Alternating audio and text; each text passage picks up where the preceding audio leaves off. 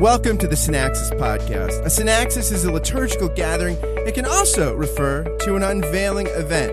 The Synaxis Podcast is a weekly gathering hosted by yours truly, Scott Jones, for the purpose of finding the life-giving, healing word of the gospel and the words of the weekly lectionary passages. Join myself and a guest each week as we explore the lectionary text together. This is the place for gospel-rich, grace-saturated, and a properly worldly lens on the week's lectionary passages, all in 25 minutes or less. My guest is Greg Strawbridge. He is the pastor of All Saints Church in Lancaster, Pennsylvania. He's authored and edited a number of books, including The Case for Covenant Communion and The Case for Covenantal Infant Baptism. He also runs wordmp3.com. Greg, welcome back to the podcast, my friend. Always a pleasure. We're coming up on the first Sunday after Epiphany, which is actually the baptism of the Lord Sunday. Yes. And our first reading for our first lection here in the Old Testament reading is Isaiah 42, 1 through 9, which it almost reads like a commentary on the baptism of Jesus, right? Like here we have this picture of the servant, of the suffering servant, or the servant of the Lord here, who, the Lord has put his spirit upon him, and he'll bring forth justice to the nation. There's this great line in this passage: a bruised reed he will not break, and a dimly burning wick he will not quench. And he's the one that will bring shalom and the justice of the Lord, the righteousness. He's will be the agent of those things to bring about those things for God in the world. Yeah. That's great. I love that line that Matthew has, and I don't recall exactly where it is in Matthew. I think it seems like it's chapter 12, but I'll look it up here. Regarding a bruised reed he will not break, but he will lead justice to victory, right? Justice to victory. I think that's an interesting, concept. Do you know which passage I'm talking about? No, in Matthew 12, you said? I'm thinking it is, it's 12. Yeah, it is chapter 12. It's, it's the preparation is in chapter 11, and it's, what did you expect when you went out to see John the Baptist? A reed shaken by the wind? Did you expect to see a man in soft clothing? And that reed shaken by the wind, I think that's an allusion to John standing there with something like a hyssop branch, dipping it in the water and baptizing, a mass baptism as people are crossing the river. That's what I think is happening in the baptism. I guess we can get to that in a moment. But when you saw a reed shaken by the wind, I think that's what he's referring to. As you approach the plain of the Jordan River and as you get closer, what do you see? You see this shaking of a reed.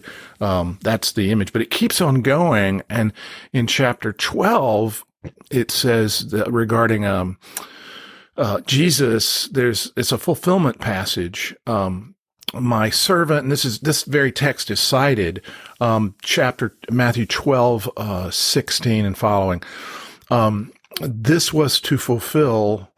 Well, let me read it from verse 15. But Jesus, aware of this, withdrew from there. Many followed him, and he healed them all and warned them not to tell who he was. This was to fulfill what was spoken through Isaiah the prophet.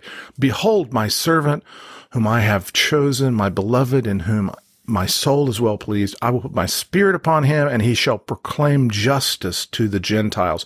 He will not quarrel, nor cry out, nor will anyone hear his voice in the streets. A battered reed he will not break, and a smoldering wick he will not put out, until he leads justice to victory. And in his name the Gentiles will hope. Until he leads justice to victory. I think that is a really interesting passage, and it cites, of course, it's just drawing from this very passage of Isaiah 42. He leads justice to victory, and it's not said exactly the same way in the Isaiah passage, but I think it's a Septuagint quote. If I'm not mistaken. Amazing. Yeah, and it's interesting, because I think when we look at these Old Testament prophecies, because there's lots of debate about who is the suffering servant. Is it this messianic figure? Is it Israel? Is it Isaiah? I mean, different scholars go back and forth, but when you think about 1 Peter and 1 Peter 1 verses 10 through 12, where he says, concerning the salvation, the prophets who spoke of the grace that was to come to you, searched intently and with the greatest care, trying to find out the time and circumstances to which the Spirit of Christ in them was pointing when he predicted the suffering of Christ and the glories that would follow. It was revealed to them that they were not serving themselves, but you, when they spoke of the things that have now been told you by those who have preached the gospel to you by the Holy Spirit sent from heaven. So there, I mean, it's interesting because we had the sense that whatever the prophets knew, or however foggy the predictions were for them, that these things that they were being moved by the Spirit, who would one day reveal how these things would be fulfilled in Christ. I like N.T. Wright's take on the whole servant.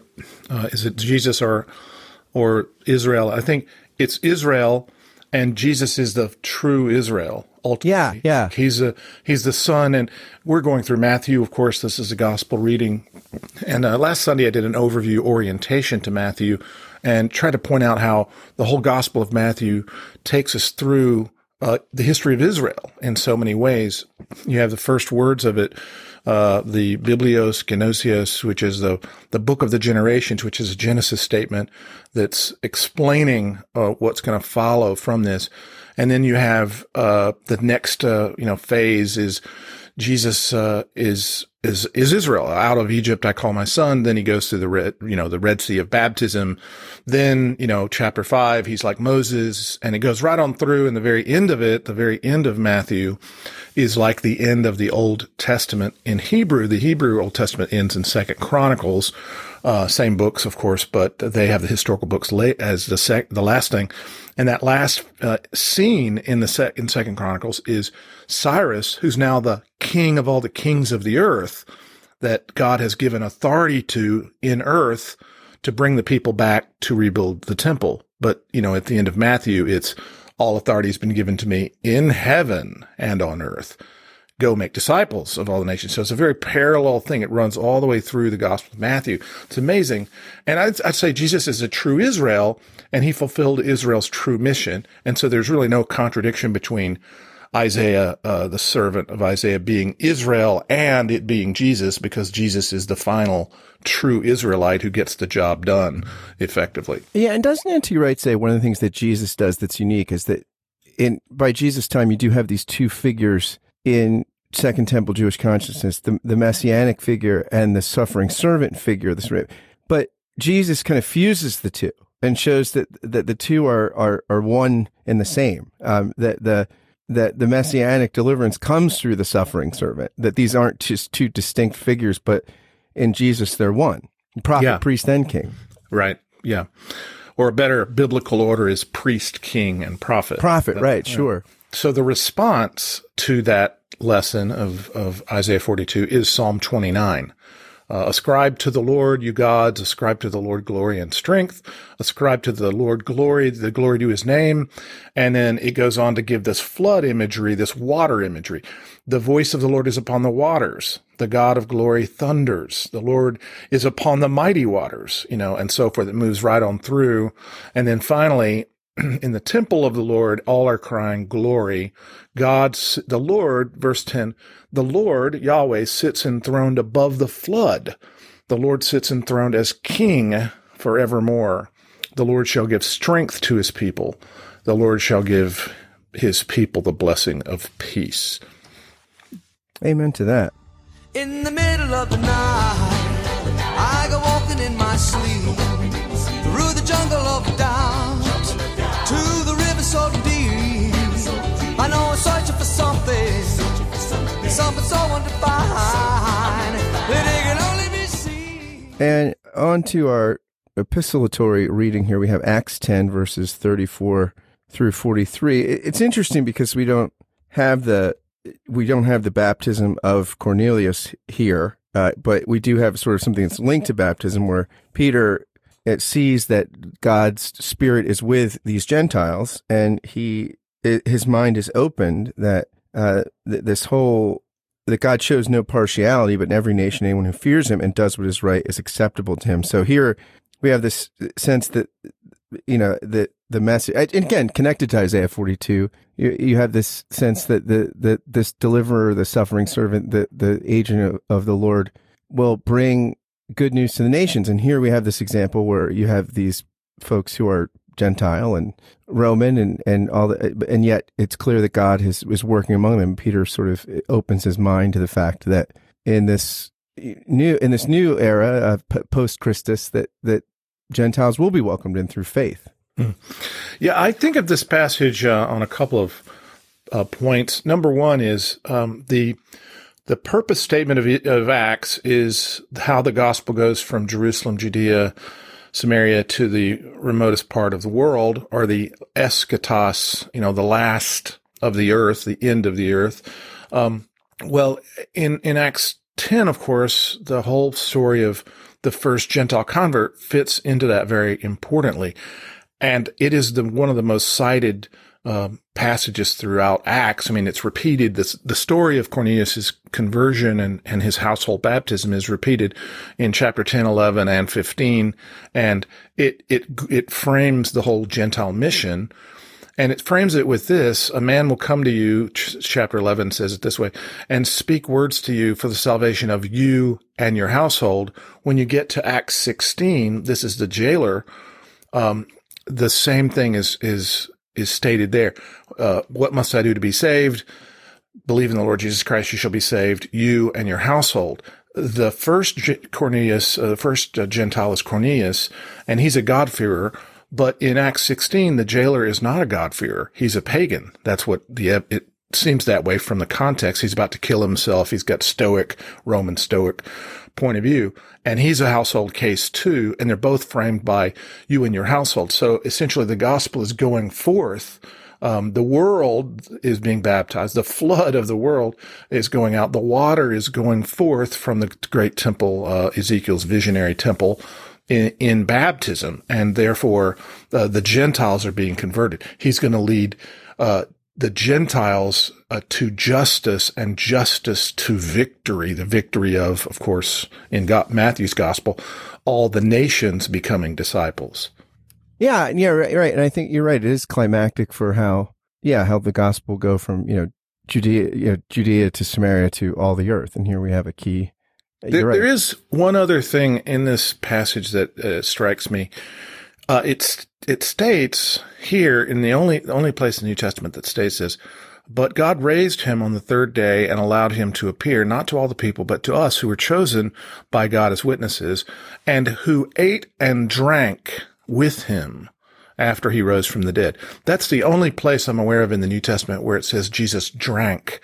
It's clear that he eats bread with them. He eats bread and fish by the sea in the end of John.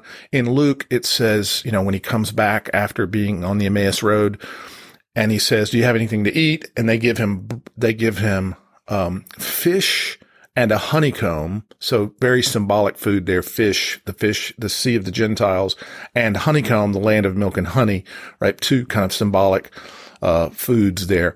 But it never says that he drinks with them. In fact, in Luke, Jesus says, "I will not drink this cup again with you until the new covenant comes, until the kingdom comes." And we're waiting for him to now pick up the cup again. And you never have a little vignette where he takes the cup and drinks, But you do have this statement by Peter, which makes it clear that in those meal events in the resurrection days, he ate and drank with them. And therefore, what we can say from Luke's point of view is the kingdom came, because he says, "I'm not going to drink this cup with you until, I drink it again anew in the kingdom of God." Well, Peter's words here tell us that he did, in fact, eat and drink with them. Therefore, the kingdom came. Yeah. And one of the things I think that's beautiful about this passage is it almost reminds me of Joseph saying to his brothers, what you meant for evil, God meant for good. The people's rejection of God and the rejection of Christ wasn't God's rejection of the people. In fact, ironically, their actions in rejection are actually the means God uses to welcome them in. And so it's God's, capacity to redeem us always outpaces our capacity to sin. and here we have this like great picture of it here, that the ultimate sort of rejection becomes the means by which God accepts and welcomes in the people of God in the death and resurrection of Jesus. Yeah, amen. As I went down in the river to pray, studying about that good old way, and who shall wear the starry crown, good Lord, show me the way. Oh, fathers, let's go down, come on down. On to the gospel reading, the baptism of Jesus, which comes to us here in the Gospel of Matthew, chapter 3, verses 13 through 17. I think this is like one of the most interesting things, just for like one of the basic theological questions I think that rises in people's minds if they hang around in church for a little while and they hear a text like this and they're like, well, why the heck was Jesus baptized? Like, it makes sense why we're baptized, right? But why the baptism of Jesus? In fact, it seems like John the Baptist, this is his business, baptizing, he's got the same question. This doesn't seem right. You should baptize me. And Jesus says, and again, the righteousness, the bring justice to victory. Said, no, this is to fulfill all righteousness. So here, Jesus seems to think that it's not just appropriate, but that it is something that fulfills what's something at the heart of why he's come. Yeah. Well, I think the first thing we have to realize is that baptism is not new, okay? That's why you can pair these texts together of passages out of Isaiah, and there are many, that speak of baptismal imagery. So, for example, the Ethiopian eunuch in Acts 8, what he's reading there about the servant, if you just read a verse or two before and after, it says that this servant will sprinkle many nations. That's a baptismal image. If you go back to the beginning, it's the waters flow out of Eden. And, when you go back to the Exodus, it's crossing the Red Sea. Paul calls that explicitly baptism. Yeah. 1 Corinthians 10. Crossing the Jordan River is another image. We have it in Elijah and Elisha crossing the river. He lays down his mantle. That's very important. John comes in the spirit and power of Elijah. So what is he doing? Well, Colin Brown from Fuller Seminary wrote up this article a few years ago, and he said what John was doing was organizing a symbolic exodus across the Jordan River so that a renewed Israel would enter into the land afresh again. And I think that makes a lot of sense.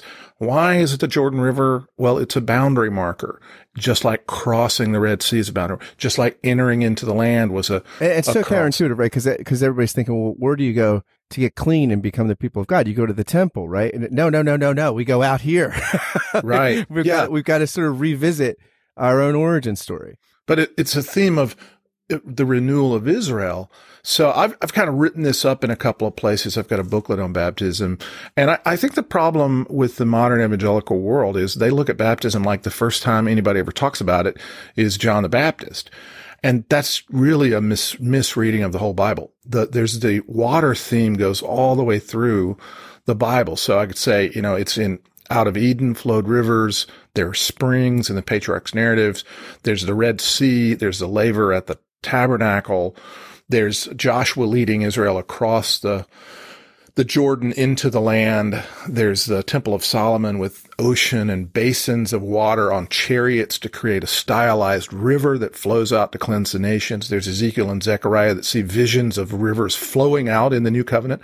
There's washings, of course, in the tabernacle and the crossing of the Red Sea. Those are called baptism in 1 Corinthians 10 and Hebrews 9:10. The sprinklings and various ablutions in the tabernacle are called, quote, baptism. That's the word that's used for it in Hebrews 9:10. And so I think when you get to the new covenant era, there's going to be a cleansing of the whole world. That's the imagery that's been building up to.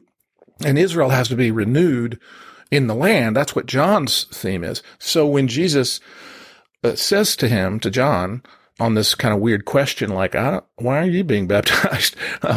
And Jesus says, it's permit it to be so to fulfill, plureo, to fulfill all righteousness. So many times I think it's like 12 or 13 times, I'd have to look back and see, but it's a dozen times or so that Matthew says this was to fulfill what was written. That's the same word.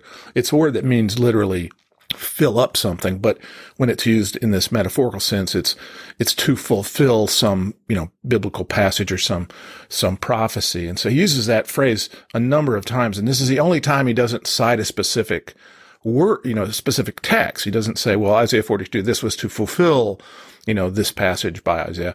Here it's just fulfill all righteousness. And why is it so general? I think it's so general because it is, in fact, just the image that Jesus is coming now to cleanse the whole world. This one who is Messiah has been promised to undo the curse, undo the corruption, undo the cursed ground, and wash his people, and in fact, wash all the nations. That's what Matthew says at the very end. I mean, this is what he's saying, in chapter 3, but by the time you get to the end, it's very, very clear. Go disciple the nations, the ethne, and baptize them. Them refers to nations. So the whole world is to be washed. And that's a flood imagery. And we have that exactly in 1 Peter 3:21, that the household of Noah was saved, and the antitype is baptism. 1 Peter 3:21 says. So it's a really rich theme if you follow it all the way through. It's not at all. I think we just have to open our imagination to see all that the Bible is saying about this tremendous theme. Yeah, and here I think too, because you have creation imagery and new creation, that God speaking, the Spirit hovering over the waters, we have, and then also, so you have sort of new Adam imagery too, and you have new Israel imagery, because you're saying he goes, where does Israel go after they go through the baptism of the Red Sea? They go into the wilderness, right? But exactly what Christ does, yeah. Yeah, same thing Christ does. But it's interesting because in the wilderness, in the desert, he says no to everything Adam and Eve said yes to in the garden. And Yes. and in the wilderness is the place where he faithfully follows the voice of the Father, as opposed to the way Israel sort of falters in the wilderness. So it's this new Adam, new Israel. It's in a really beautiful sort of picture here. Yes, and I would be remiss if I did not include the great flood prayer by Martin Luther as we prepare for this week.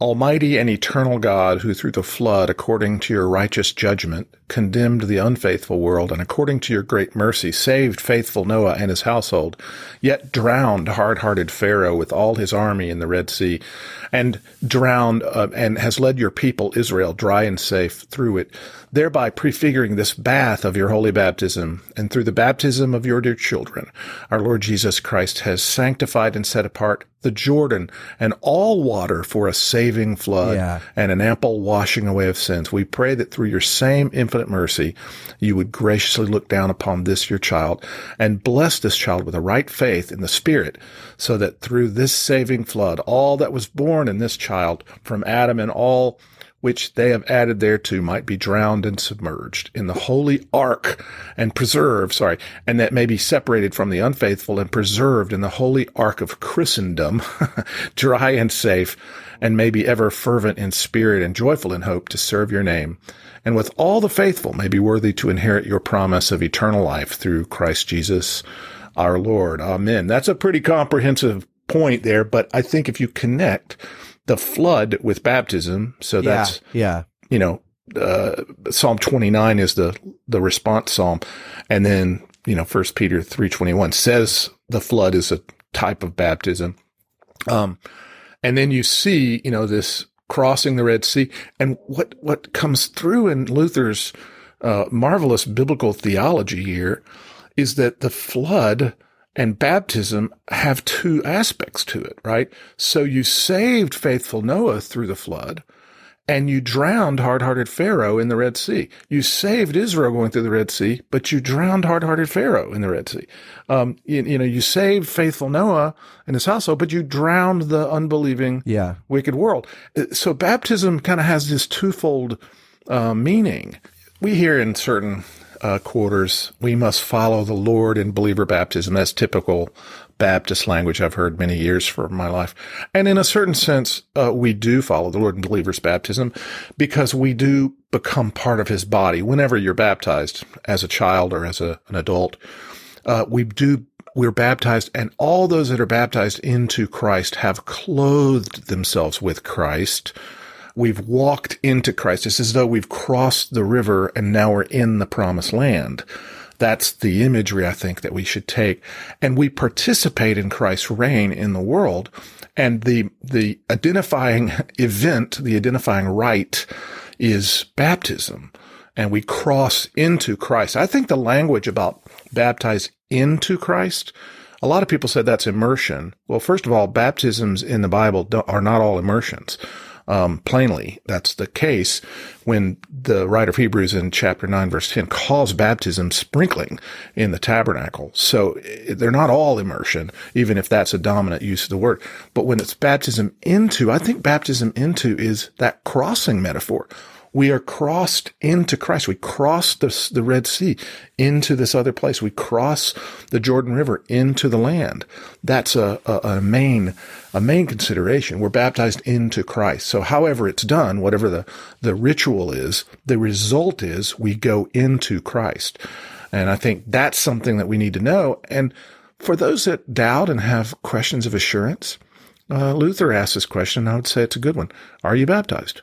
And if you're baptized, then, okay, take comfort in that and then live out what that baptism means. So if I include, let's say with Luther, are you baptized? And I'll say with the Westminster, shorter catechism, larger catechism, are you improving or are you proving or are you living out your baptism? I mean, those are just the two simple things to ask, the objective reality and the subjective walking in the light of that reality.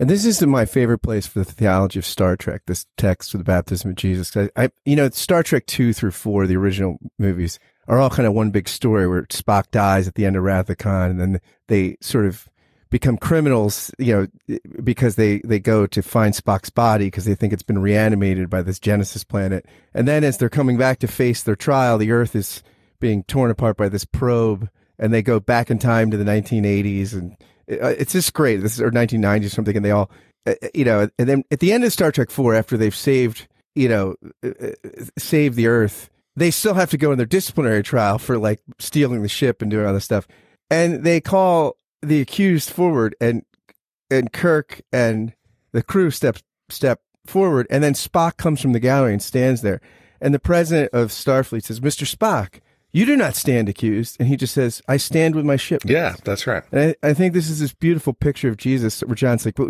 why are you going to?" He's like, "I stand with my shipmates and I'll get the ship home." And he stands, in our stead, and we can trust him because he's identified with us. Amen.